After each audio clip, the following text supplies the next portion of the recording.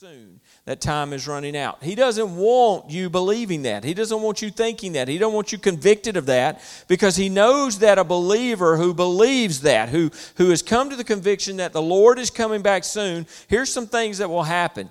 If you really believe that, here's what happens. You become a prayer warrior.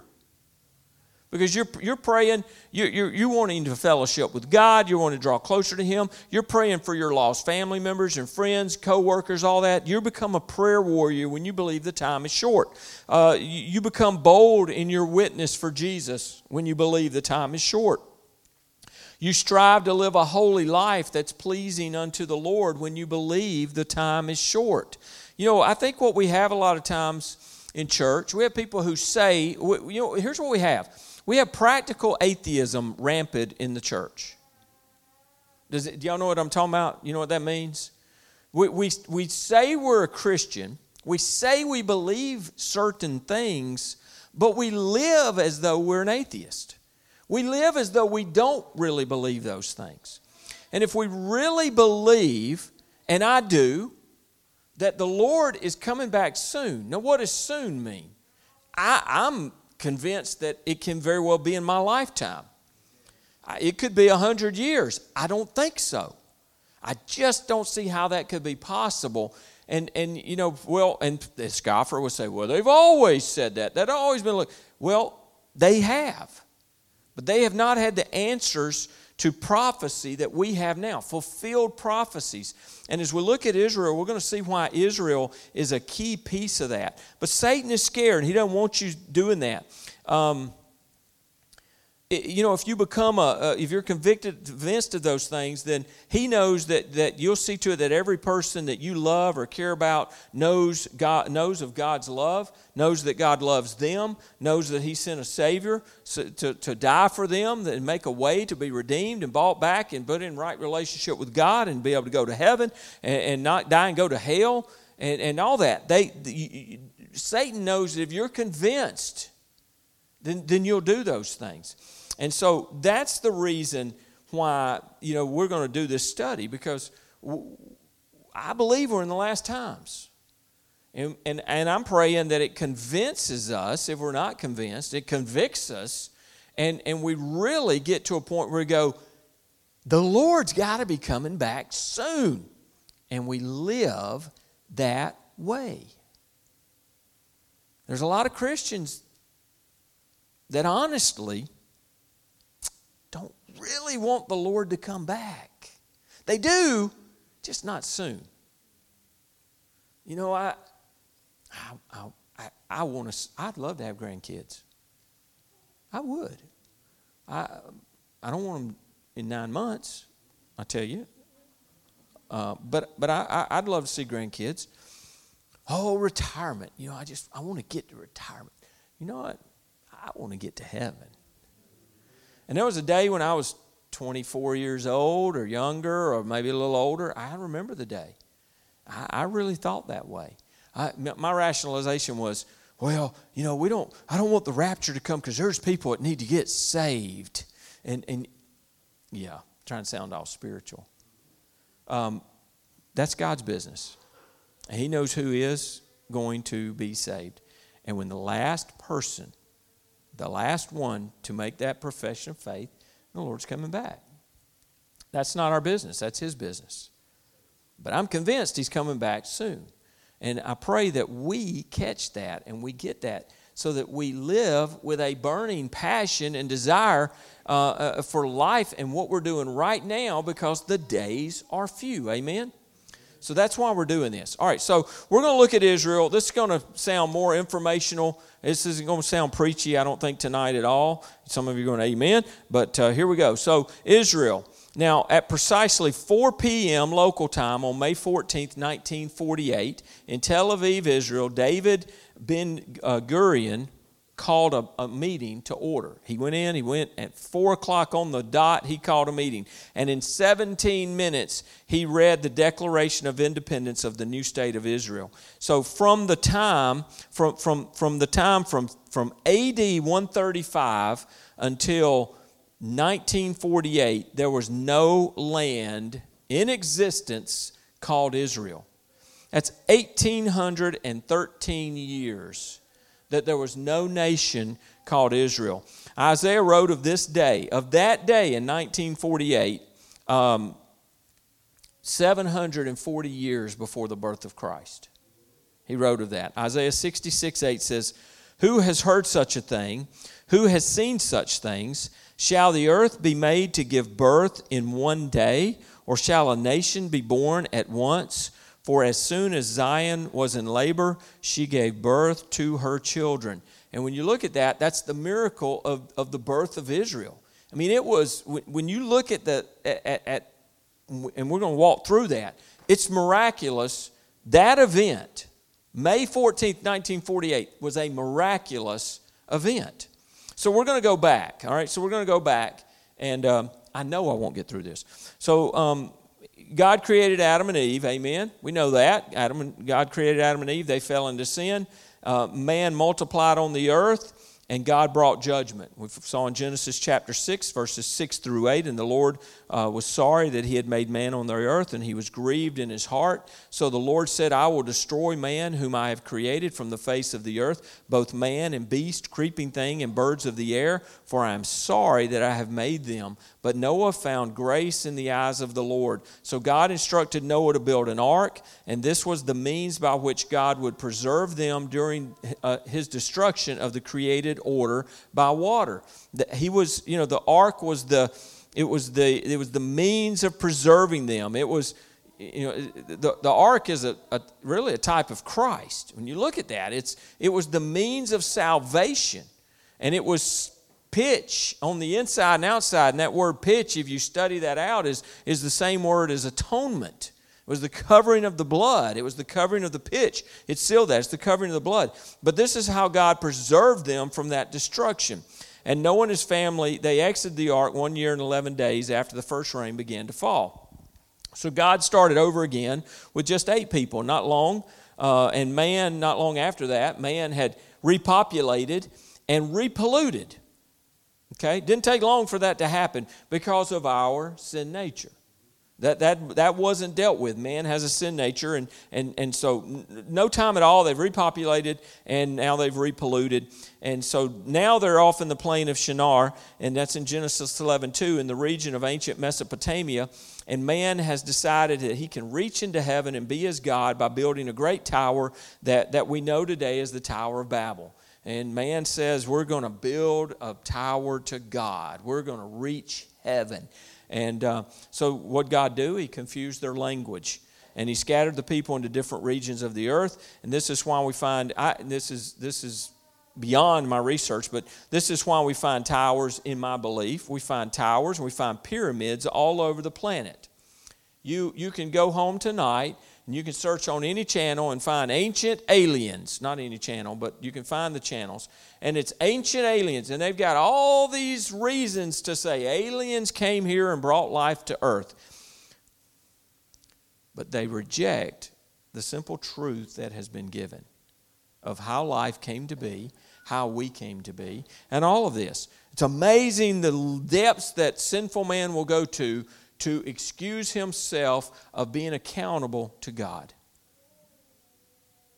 So God again preserved his people and his plan for the creation of Israel. And God reversed the curse of Babel on the day of Pentecost as the believers spoke one language. So it's interesting, he confused the language and then he brought it back at Pentecost and he unified that. He almost reversed that curse.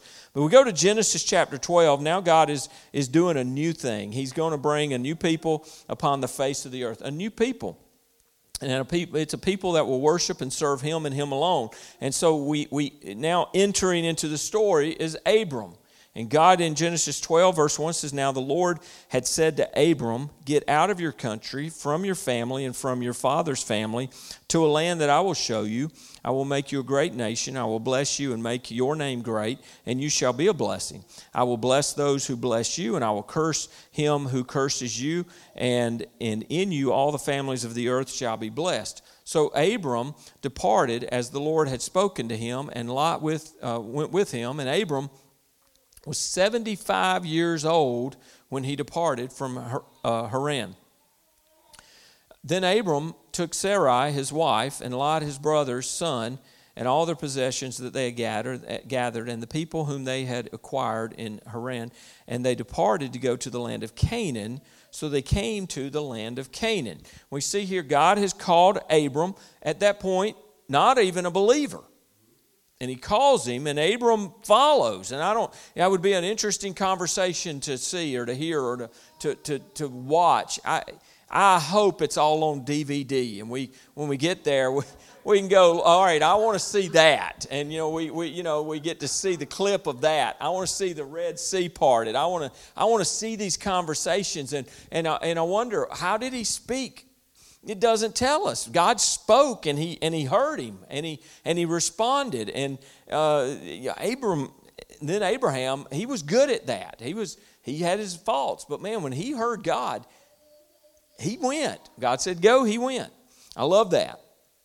But here's Abram. He's entering in, and we're going to look more at this in the weeks to come with this Abrahamic covenant here that God had made, and there's a lot that's in that, and we're going to look at that. So God spoke to Abram, and again, I don't know how he did it. It might have been a dream at night. It might have been a vision in the day. It could have been an audible voice. It could have been that there was just this growing disgust with the pagan worship of the moon deities of Mesopotamia.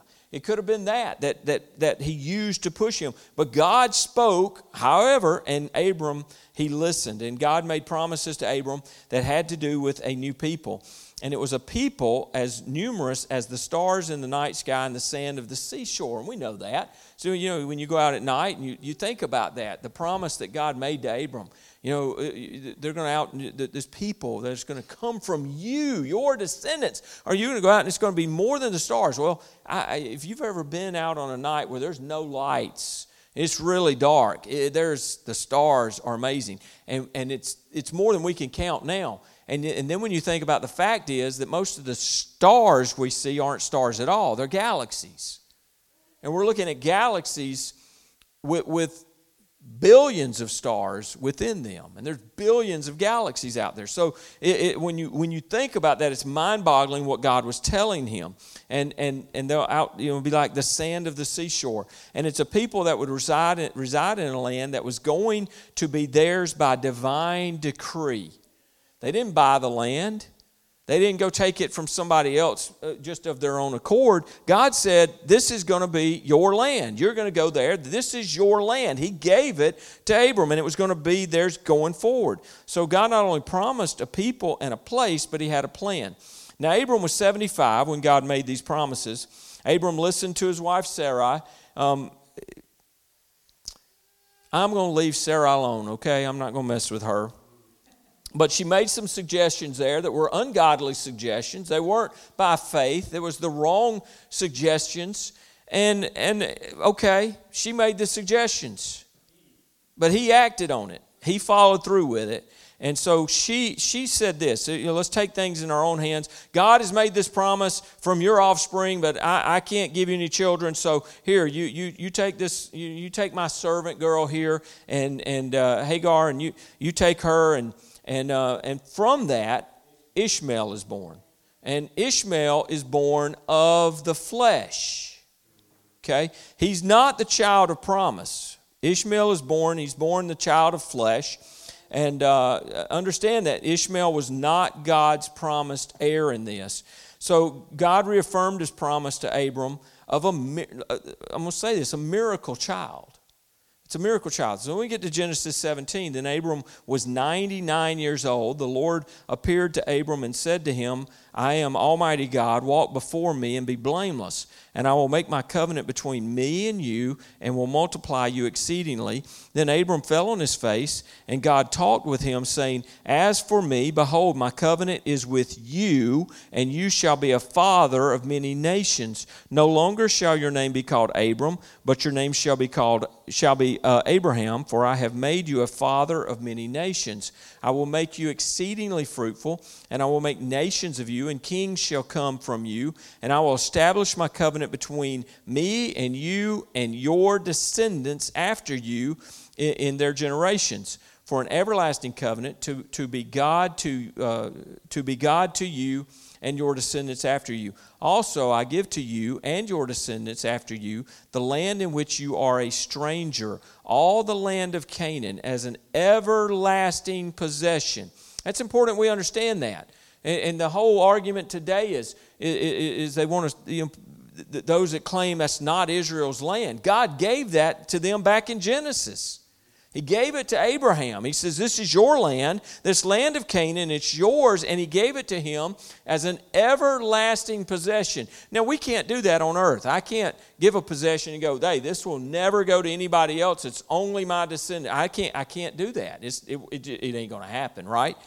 God can do that, and he did that. And so it was their land. It was already promised to them before there was a them. Before they were even in existence, God made a promise. It's Abraham's land, and it was through the child of promise. So here's the plan. Genesis 17:19, then God said, no, Sarah your wife shall bear you a son, and you shall call his name Isaac. I will establish my covenant with him for an everlasting covenant, and with his descendants after him. So before the birth of this child of promise, before that, Isaac, there was no such race on earth as the Jew. Now I hear people talk about, they are God's chosen people. But that sounds that we got to be clear on something, because that almost sounds like when you're talking about a chosen people, it's like there was a host of these nations, and God said, all right, I'll pick that one. He didn't just pick them, he created it. And it was not just, your next child is going to be this new nation. It was a miraculous birth. The Jews are more than what we would think the chosen people. They weren't just selected a bunch of... God created this group of people from a miraculous birth, from a 90-year-old woman and a 100-year-old man. I mean, there was no way they were going to have a child. Right? I mean, I know there's some old guys in Hollywood that are trying to sow their oats now. It's amazing to me, these 75 and 80-year-old men are marrying young women and wanting to father children, and that kid's going to graduate kindergarten. You might not see it. What are you thinking? I'm talking about today. I'm not talking about then. I'm talking about today, these guys. So this is a miraculous thing. So God supernaturally brought Isaac into existence when Abraham was 100, when Abraham was 100 years old and Sarah was 90. And so Isaac's birth was impossible by man's understanding. And physically, it was impossible. But God worked a miracle to bring into this world his chosen people, the Jewish people. And this is I'm amazed. It blows my mind when I look around and see the anti-Semitism. It tells me it's spiritual, right? It just affirms for me that it's spiritual warfare. Satan hates them because they're God's chosen people. He hates them. And therefore, he creates and stirs these troubles, and peoples of the world hate them. So why these people? Why this people? So there were three suggestions as I'm reading and studying, and I found these things. So one was that he wanted a people, a race, who would be holy in their living, unlike the Gentiles. Number two, he intended for the Jewish people to infect the world with monotheism, and that's the worship of the one true God, Jehovah. Number three was, God wanted to bless the Jewish people and show the rest of the world what he could do through a group of people who were wholly committed to him. So what happened? Well, it doesn't take long as you read on in the Old Testament to see that the Jewish people individually and as a nation collectively failed to meet God's desire for them. They failed to be holy in their living. They became idolatrous in their worship. And as a result of their attitudes and actions, God could not bless them. So God repeatedly sent prophets to them to warn them of impending suffering and servitude. And let's see what you read the Old Testament. What do you see? God says you need to get right or there's going to be judgment. They don't get right, He brings judgment. He brings judgment, they decide to get right. They get right, He blesses. He tells them, you stay right, and what do? It's a cyclical thing. And there's the stubborn, stiff-necked. They were stiff-necked people. They were, we are. Amen? I read this and I go, yeah, it's the Jews, but that's us. That's sin nature. We see it. It's a sin nature. And so the message was repent or you'll be carried into captivity. And they didn't repent, and God did judge. And they were taken into captivity. And so the Assyrians, the Babylonians, followed by the Medes and Persians, the Greeks, and finally the Romans. So God sent prophets, and then God sent His own Son, the Lord Jesus Christ Himself. And their rejection of Christ brought the worst of all persecutions. It brought a dispersion from the land. At that point, this was, they're gone. You're going out of this land, and there was a dispersion. Because of their failure to return to God, Israel's homeland was taken from the Jewish people. So this dispersion or diaspora was so complete that Roman historians considered that there was not a place where the Jews could not be found. They were scattered everywhere around the world because they were dispersed from their land. And this wasn't the Romans doing this. This was God's judgment on them. Now, God used the nations around them but it was God's judgment on them. They rejected and rejected and rejected and rejected and rejected, and God judged, and now they're dispersed all over the world. So Jesus predicted the absolute and total destruction of the temple. We read this a few weeks ago, Matthew 24, when Jesus went out and departed from the temple, and His disciples came up to show Him the buildings of the temple. Verse 2, and Jesus said to them, do you not see all these things? Assuredly, I say to you, not one stone shall be left here upon another that shall not be thrown down. Now, as He sat on the Mount of Olives, the disciples came to Him privately, saying, tell us, when will these things be, and what will be the sign of your coming and the end of the age? So in AD 66, exactly what Jesus said was going to happen happened.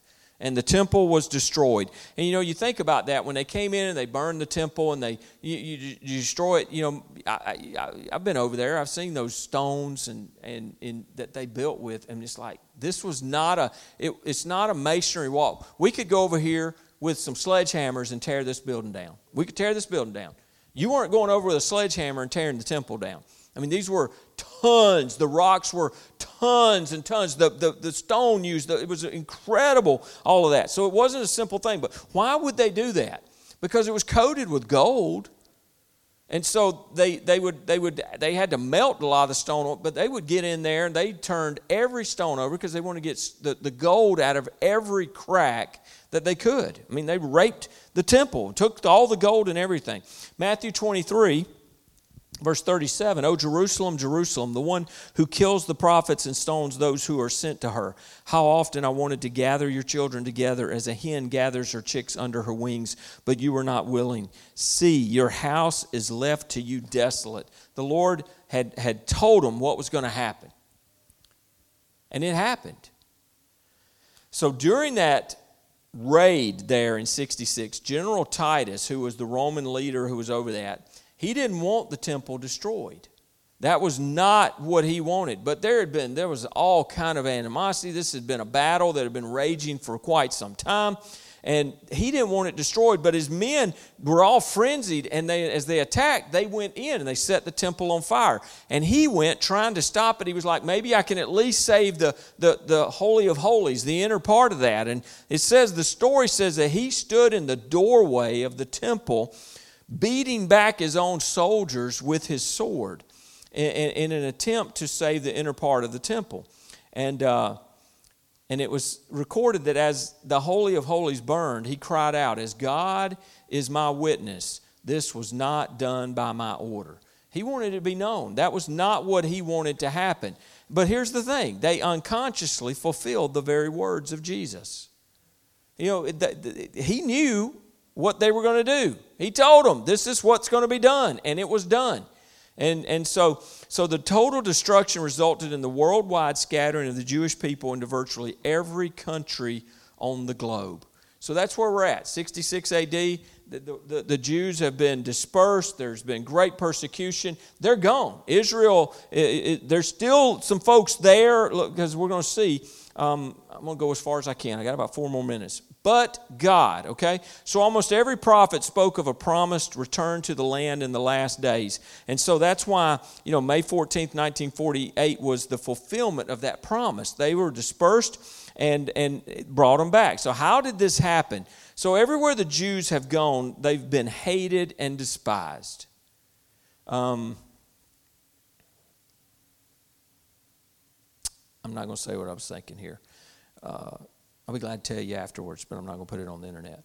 This reached its peak with Germany's Third Reich under Hitler's command, with 6 million Jews being killed by the Nazis.